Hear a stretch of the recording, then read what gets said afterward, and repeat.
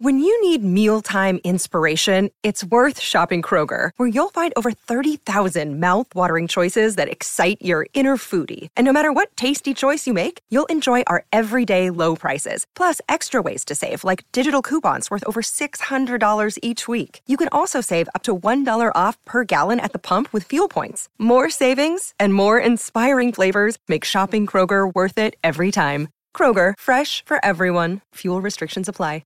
Deck maintenance isn't fun.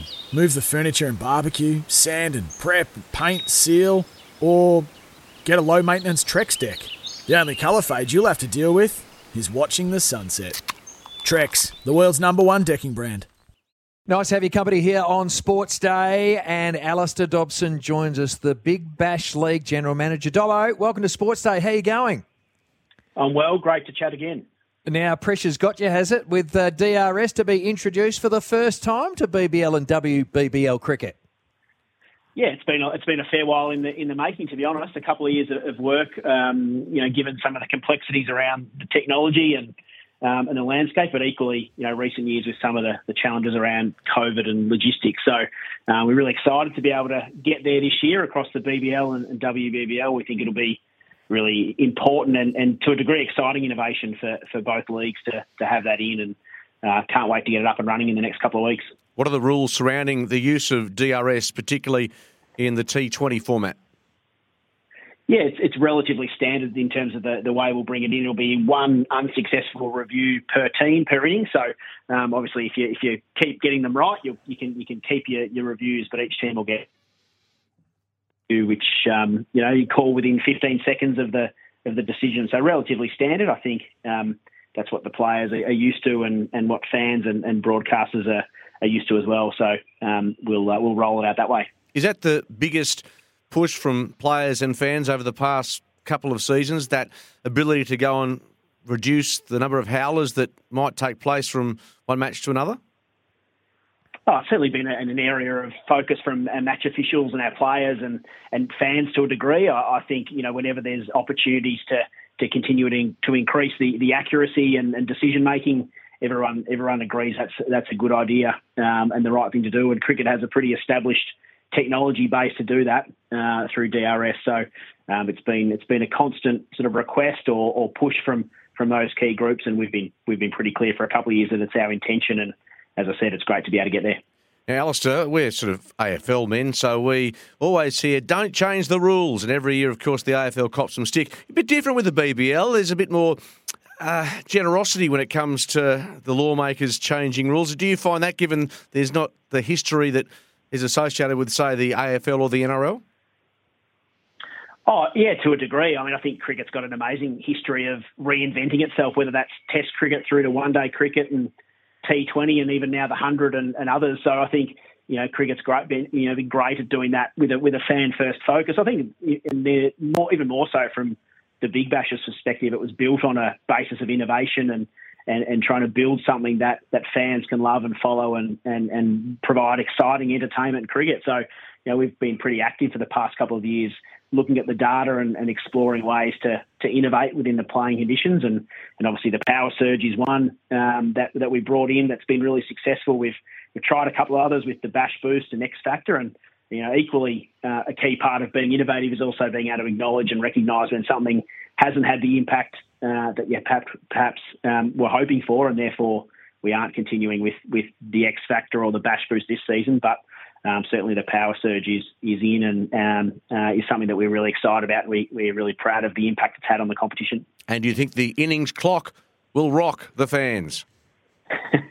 Yeah, well, hopefully. I think, again, with a very fan-first, focus, the speed of the game and being able to complete matches within the prescribed time is something that's emerging as a challenge in all formats of cricket when you look at over rates and the length of matches. And when we have such a clear focus on kids and families and summer entertainment at the cricket, I think making sure games are completed in a quick, fast-paced way within the prescribed time has been a focus. We brought in an incoming batter timer last year to try and hurry the batters in when they're coming in, and equally an innings clock will give, the fielding side an incentive to make sure they're getting through their overs, given there's a penalty towards the end of the innings if they can't keep up. We've seen it work pretty well in a few ICC events, and over in England, the 100 have an innings clock which has demonstrated its effectiveness in keeping the game moving. So again, on an annual basis, looking at ways we can continue to make sure the game is as appealing and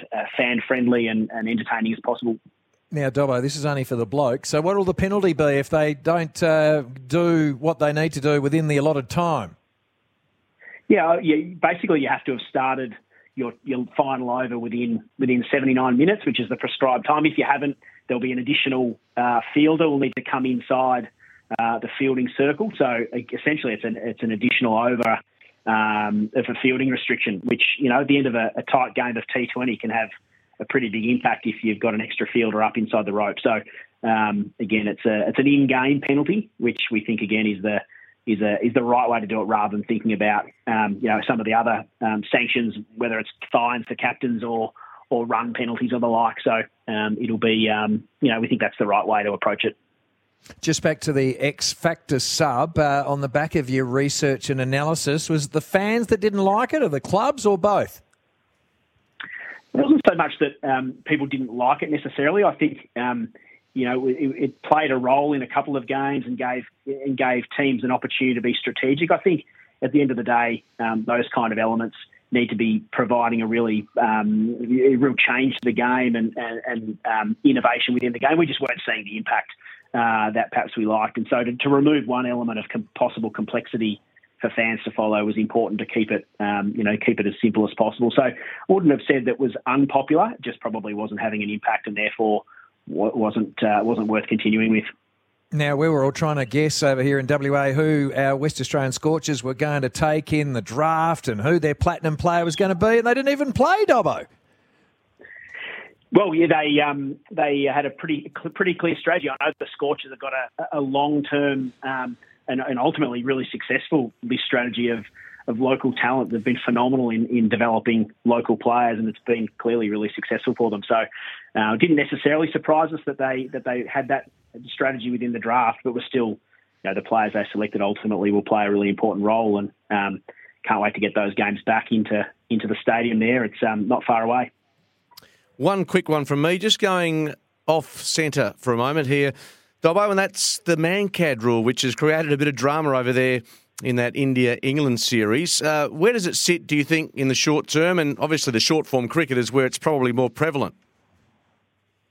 Well, you caught me a bit off guard there. I hadn't really thought about it. I watched that with interest. It's always fascinating when you're watching cricket, and cricket's full of interesting rules and different interpretations, and ultimately the spirit of cricket is such a unique element of the game. I think everyone was watching that with interest. Seems to happen from time to time and always creates controversy. I can't recall an incident within the Big Bash, but who knows? It's one of those ones that creates a lot of talkability and a little bit of controversy. Thanks for your time, mate. Appreciate it. Take care. Anytime. Cheers.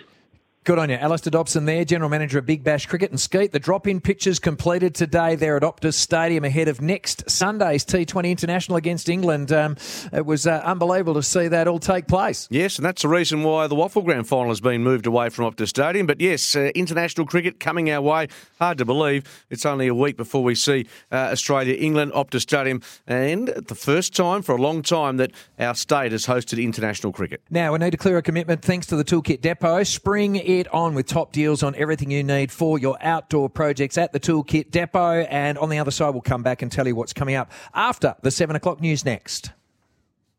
Want to witness the world's biggest football game? Head to iCanWin.com.au, predict Australia's score with a crystal ball, and it could be you and a friend at the FIFA World Cup Qatar 2022 semi-finals, all thanks to McDonald's. Maccas, together and loving it. TNCs apply.